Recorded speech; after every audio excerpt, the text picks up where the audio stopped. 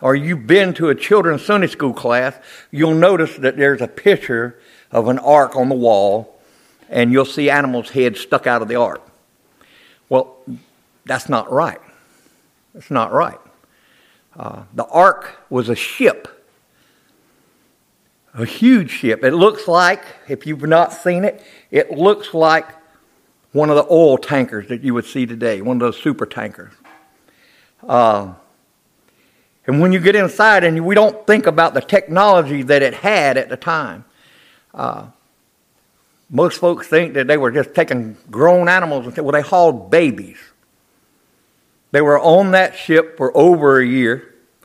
Not only did they have more than 2 of every kind, but they grew their own food in there. They had a little garden set up inside of it, and they grew their own food. And so we don't always think about the technology that goes into this thing. They had fresh air makeup. They would exercise the animals on these little walk things, and what it would do, it made billows, and it would pump the bad air out and suck in the good air. And they also had manure exchanges that would do the same thing, these animals. And when you think about having to water and feed all of those animals, they had great big systems of water on board, and they would tilt them by a little wheel, mechanical advantage, and they would run down troughs and water all the animals. One guy didn't have to spend his whole life carrying buckets of water. It was automated for all practical sense at the time. And so we sometimes overlook these things that, because of cartoons and because of the way things are depicted. There is an attack on the book of Genesis. Number one, the first chapter of Genesis, and there's an attack on not much, but a lot on the Revelation. But number one thing is they try to attack Genesis, the book of Genesis, especially the first 3 chapters, and namely the first few verses, because if they can cause doubt in how the world was created, then you can doubt the rest of the book. And we know this book is God's Word and inspired. So anyway, we're going to go to chapter 3 of Genesis, and we're going to start in verse 6. And when the woman saw that the tree was good for food, and that it was pleasant to the eye, and the tree to be desired to make one wise, she took of the fruit therefore, and did eat, and gave also unto her husband with her, and he did eat. And the eyes of them both were opened, and they knew that they were naked. And they sewed fig leaves together, and made themselves aprons. And then they heard the voice of the Lord walking through the garden in the cool of the day. And Adam and his wife hid themselves from the presence of the Lord, God amongst the trees and garden. And the Lord called unto Adam and said unto him, Where art thou? And he said, I heard thy voice in the garden, and I was afraid because I was naked, and I hid myself. And he said Who told thee that thou wast naked? Hast thou eaten of the tree thereof I commanded thee that thou should not eat? And the man said, The woman who you gavest to me, or to be with me, she gave me of the tree, and I did eat. And the Lord said unto the woman, What is this that thou hast done? And the woman said, The serpent beguiled me, and I did eat. Let's stop right there and let's pray. Father God, I love you and I thank you for this day. And Lord, I ask you to open this scripture up to us. Let us understand that there's pictures here that we need to see, not only of a foretaste, but that apply to us today. Lord, I ask you to let this word fall upon the hearts that need to hear it. Touch the souls that need to hear it. And Lord, we just trust you for all things. In Jesus' name I pray. Amen. All right. Sin equals fear. And that also brings in a lot of other issues of blaming and separation.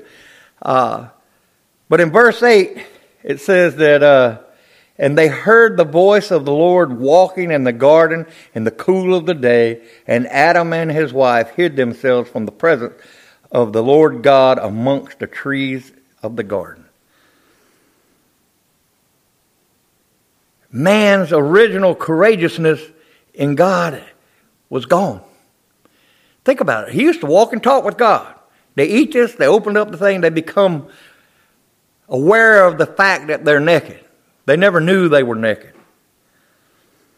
And what we need to understand from this is they ate, they both ate, and their eyes were open, and they knew that they were naked, and they sewed fig leaves together and made themselves aprons. See, man's false enlightenment becomes darkness. Think about that. What happened?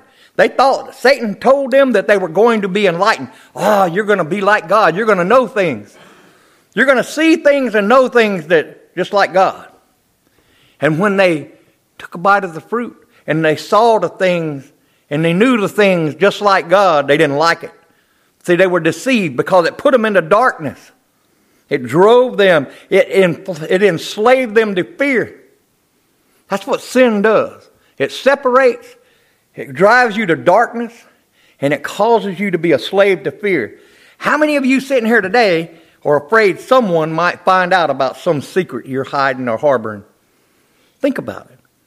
Oh, if they find out this about me, or I did this in my past, oh, they won't love me anymore. They won't like me. They'll shun me.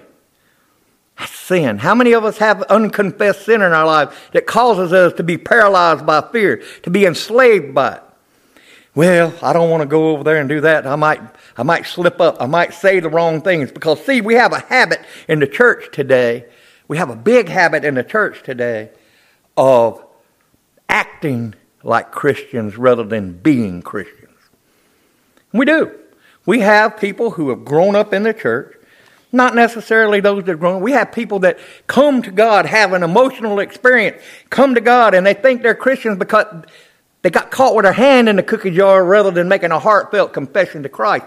And so they go through the motions. They go sit amongst us. They learn the lingo. They learn the proper terms and the etiquette so that people will not doubt their salvation. And then you preach a sermon that causes the word to penetrate their heart, and they get upset. They even make statements like, I think he's calling my salvation into question. Well, if you have that question, your salvation is at stake. You should be able to withstand the Word of God as a redeemed believer. You should be able to take it to heart. Yes, it may stomp your toes. It may hurt your feelings. But you have a Lord who loves you and died for you and called you to Him. We shouldn't shrug the Word of God. How many of us skip chapters of the Bible when we do read the Bible because we don't like what it says? Because we're in the middle of that it's calling into question. Have you ever noticed that you don't read the Bible for a while and then all of a sudden you open it up and you decide you're going to read right there, and the first or second scripture you read is about what you've been doing? That's amazing how that works, isn't it? The Spirit of God is alive and He's in you. The Spirit of God is working upon you. And He wants you to recognize this darkness, this new enlightenment that people put out. Man's enslavement to fear. Think about it. Think about it. We are afraid of a lot of things. Oh, I can't do this because if I do this, this might happen and I'll lose everything. Well, what difference does it make if you gain the world and lose your soul? All of this at the fall of man has ramifications onto us. Yes, we inherited the sin nature. Yes, we were followers of Satan for a time. We were at enemy with God, and then we accepted Christ and we became grafted in to the family of Jesus. We're joint heirs. And so they hid themselves. Their eyes were open. How many of you recognize that when you came to Christ and through the place today that your eyes are open to sin, you recognize it? And we seem to be really focused on sin in other people. How many of us take that sin and look it in the mirror? You know, the strongest and most vocal advocate that you have for your demise looks you in the mirror every morning. You're not good enough. You'll hear those voices. You're not good enough. Who do you think you are? Boy, you've got all these people deceived. You think you're this and this is this. God has called you here for this purpose.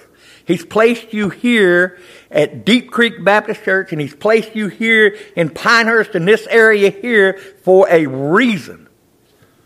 To do His will. Time is short. Time is short. And so God calls to sinners. He calls to them. In verse 9 we read, and the Lord called unto Adam and said unto him, where art thou? That same call is issued daily. That same call is issued daily. And if we do what we're called to do, if we share God's word, the good news, the gospel with others, they will hear that call. Where are you? And if you're sitting here today and you're having trouble and struggles with your relationship with Jesus, He's calling. We have hymns we sing when we do our offertory or our benediction at the end when we do the invitation. Tenderly, softly calling. O sinner, where art thou? Come home. Jesus is calling us home. He's calling us home. God seeks the sinner first.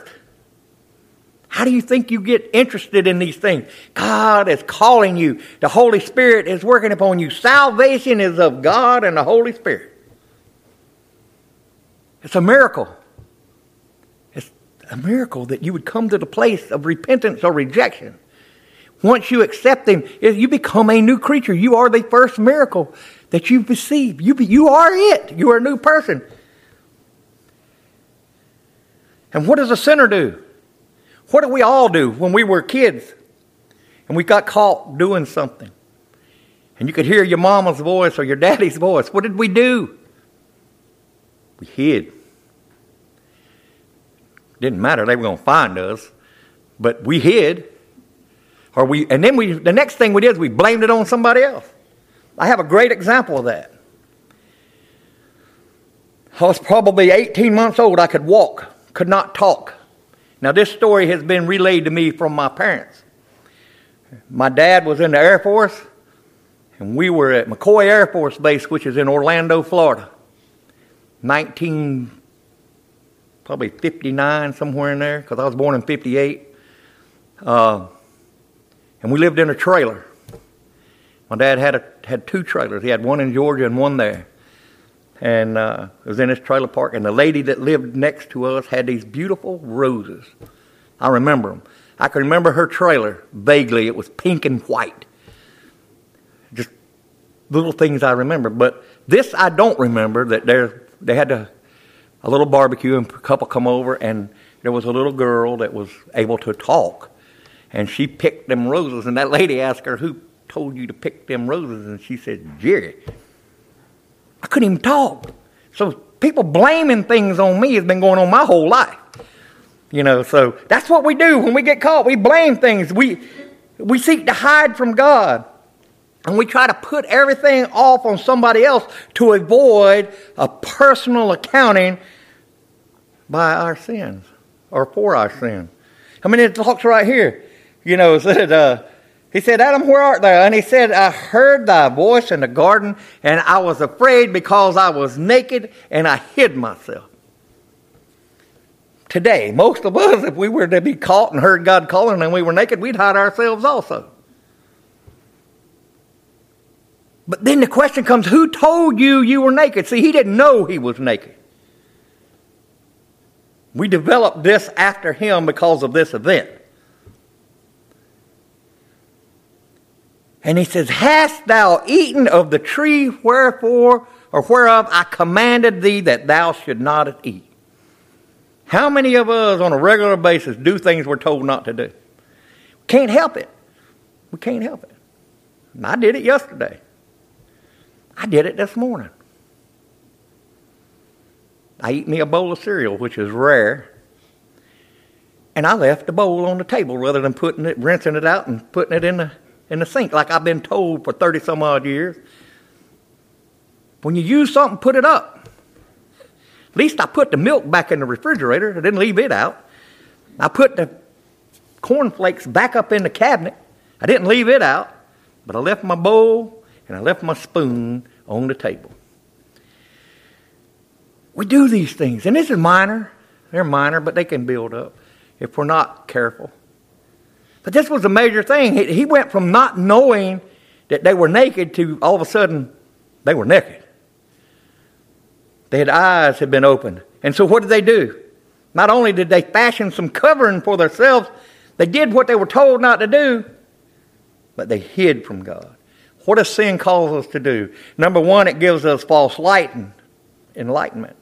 It brings us into darkness. Number two, it enslaves us in fear. They were hid because they were afraid.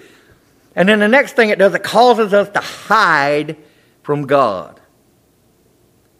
Why do we hide? Because we're embarrassed. Why do we hide? And this God we're talking about, it ain't like he doesn't know. You know, there's nowhere he's not. Nowhere. There's nowhere he's ever not been. There's nowhere he will ever not be. Nowhere. So with that being said, kind of useless to hide from God, isn't it? What we shouldn't just go forward and address him and confess what we've done. And the Lord said, and the Lord said unto the woman, what is this thou hast done? But before that, the man does the blame game.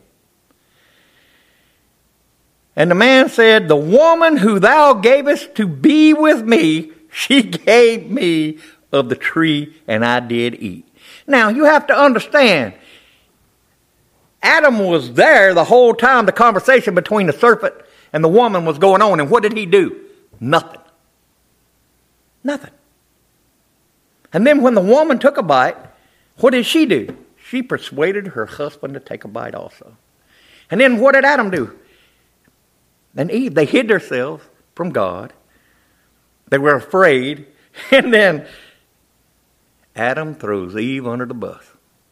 The woman you gave me. He goes back. Now, in a sense, he is blaming God himself for him eating of the tree of knowledge that he was told not to eat of. How many times have we done that? We take what somebody says and twist it to meet, so it doesn't sound as bad.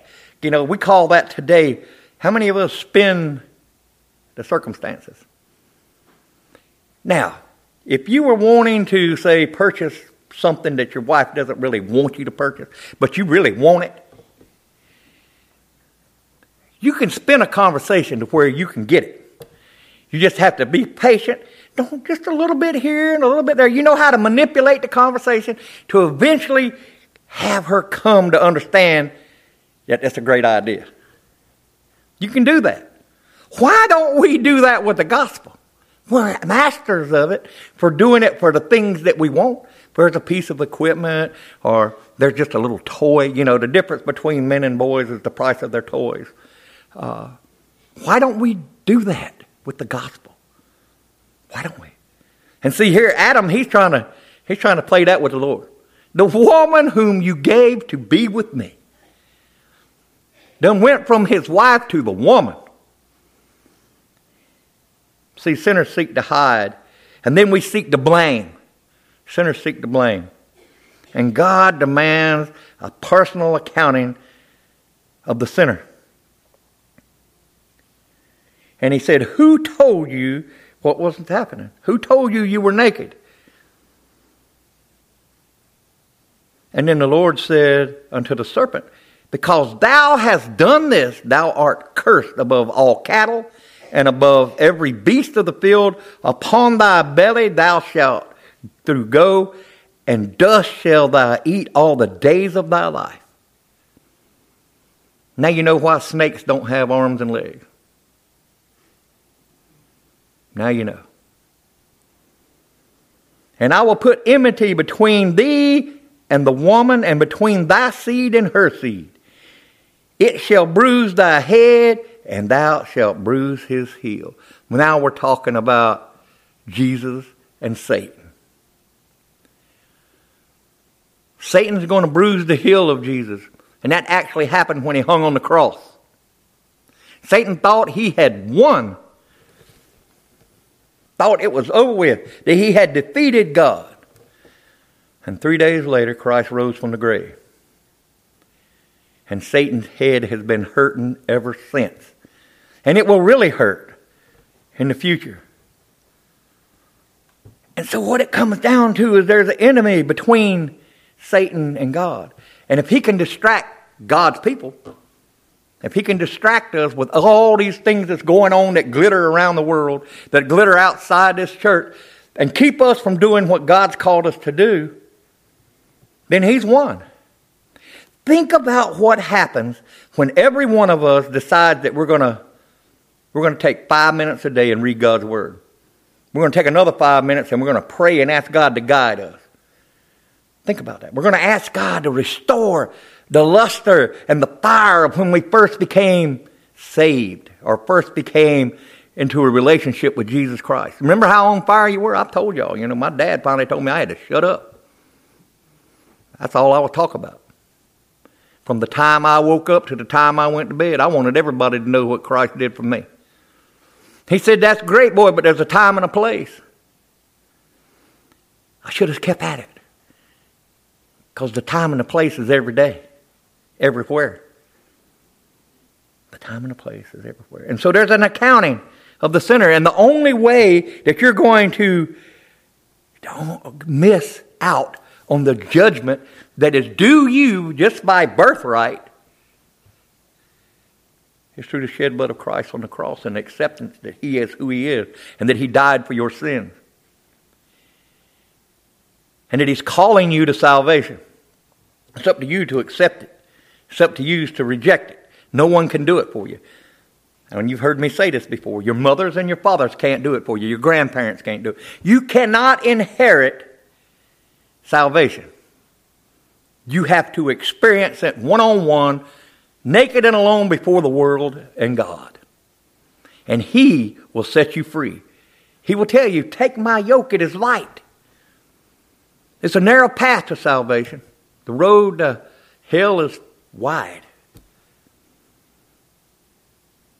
Old rock and roll song. Highway to hell. Wide open. Fast as you can go. That's where people are headed. But you need to get them to the other rock and roll song. Stairway to heaven. Unless you're an elite athlete, you walk up the stairs. Take your time. You may even have to stop and take a breath. But we're on the stairway to heaven. And we're going to stand before God and we're going to give a personal accounting. There's two different events. Those who are in the family of God will have their accounting before Jesus. And their works that they have done with the gift of salvation will be tossed in a fire and be purified. And what's left, hopefully, is some gold to throw at the feet of Jesus. Hopefully there's crowns. And the other accounting is for those who are not written in the Lamb's Book of Life. And they're going to stand before God and they're going to squall and they're going to holler and they're going to gnash their teeth. And they're going to say, Lord, Lord, look what I've done for you. Look what we've done in your name. But they didn't have a relationship with him. They didn't confess their sins. And they didn't believe he was who he was. And he tells them, depart from me, for I never knew you. And then shortly in behind that, this is me, this is not theological, there's a great big splash in the lake of fire. Tormented forever, separated from God, with the fact, knowing their faculties, because we've seen what happened to the rich ruler. He knew what was going on. He knew what had happened. He recognized his mistakes, and he wanted to send somebody to warn his brothers. And so you're going to spend eternity in darkness, separated from God, in pain, with the full faculties of knowing that you made the wrong choice. That you didn't believe Jesus was who he was. That you didn't believe God sent him to earth to redeem his creation. You didn't believe there was going to be a new Jerusalem and a new earth. You didn't believe that there was going to be a judgment. You didn't believe that there was going to be a rapture. You didn't believe that God was going to come in glory at the shout of an archangel. No, you didn't believe that. And so you get to swim the rest of eternity begging for a drop of water. A drop of water. Begging for the term ice.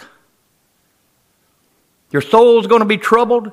Your physical body's going to be troubled for eternity. And we as humans cannot fathom eternity. And here God is calling out to sinners to repent. To repent. No man has to cross the threshold of hell without having repented. The offer is there. But some people become so enamored with their own selves and their own knowledge and their own view of themselves that they think they know better than God. You have people that are so bold as to say there's no such thing as God. You have people that are so bold to deny the historical fact that Jesus Christ walked the face of this earth. Deny the fact that he is not here because all the money and time spent searching for his grave and his body has never been produced because it ain't here. Common sense. All because of pride. Pride. I have a right to myself. I have a right to do what I want to do. What may be true to you is not truth to me. There's no such thing as absolute truth. And clearly, the Bible tells us there is. Jesus says, I am the truth. They say there's no light. He says, I am the light. There's no one way. Yes, there is. He says, I am the way, the truth, and the life. No one.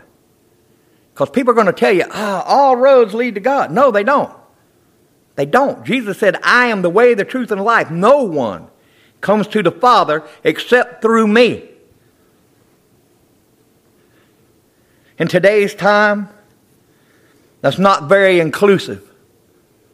And just because the people today don't like it, doesn't make it any less true. It is very exclusive. It's exclusive.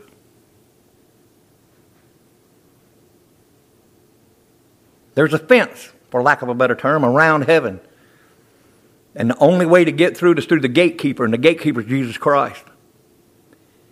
And you have the opportunity today, while you're breathing on this side of heaven, to secure your spot in that exclusive place called heaven, in the presence of the Creator of the universe for eternity, not as a subject, but as a brother or a sister, a joint heir, which means you're going to be part of the rulers of the kingdom of God. You're a joint heir. You become a royal family. You're part of God's family. He created us to have a relationship with Him. It's obvious here when we see the fall of the man. We were designed to seek God. Every one of us, whether we want to admit it or not, know that there is a higher power at work in this universe. We know that. And a lot of people have spent a lot of time trying to define who that is, when God Himself tells us who it is. Him. The first words of Genesis tells us how we came to be. Why do you think it's so important that Satan trashed the first chapter of Genesis? Because if he can get you to doubt one part of the creation story, you can doubt the rest of the book. It doesn't mean anything. It doesn't mean anything. And especially wants you to not believe Revelation, because it doesn't end well for Satan. It doesn't end well at all. Nor his followers. And we found out on Wednesday night that every one of us was a follower of Satan until we came to Christ. We walked in the ways of this world, referred to as the flesh and other things, absent the Spirit. here's what we need to know. There's hope. There's hope. There's hope for our sins. There's hope that this sinner can obtain everlasting life. There's hope that this sinner can spend eternity with God, not rejected. He won't reject you. If you're not sure of your salvation, if you're not sure of your salvation, if you're 99% sure, I would say that you're probably 100% lost. You need to be 100% sure. He tells us in this book that that's our hope. If we accepted Christ and believed who He is and His actions were done for us and for the world, guess what? We accept Him as our Lord and Savior. We ask Him to come into our heart. We confess our sin. And He comes to us. Because He tells us, all who cry out in my name, I will come to them. Are you crying today? Are you afraid to? I'm going to do a little experiment today. And so I want everyone right now to bow your heads. Close your eyes and bow your heads. Please, no peeping. And this is just between me, and you, and the Lord. If you're not 100% sure of your salvation, just raise your hand a little bit. Just raise your hand a little bit. Today's the day. Come down here to the altar. Today, come down to the altar and let's pray together. And let's make it 100% sure. Because, see, Jesus loves you and He knows you. He died for you. He did it so that you would have a future in eternity with Him. Today's the day. Don't let it go, because we're not promised tomorrow. We're not promised the next 5 minutes. Today is it. Now's the time. Let's go to the Lord in prayer. Father God, I love you. I thank you for this day. And Lord, I ask that not one soul depart this building without being 100% sure that you're their Savior and that they have a hope and a guaranteed presence with you in eternity.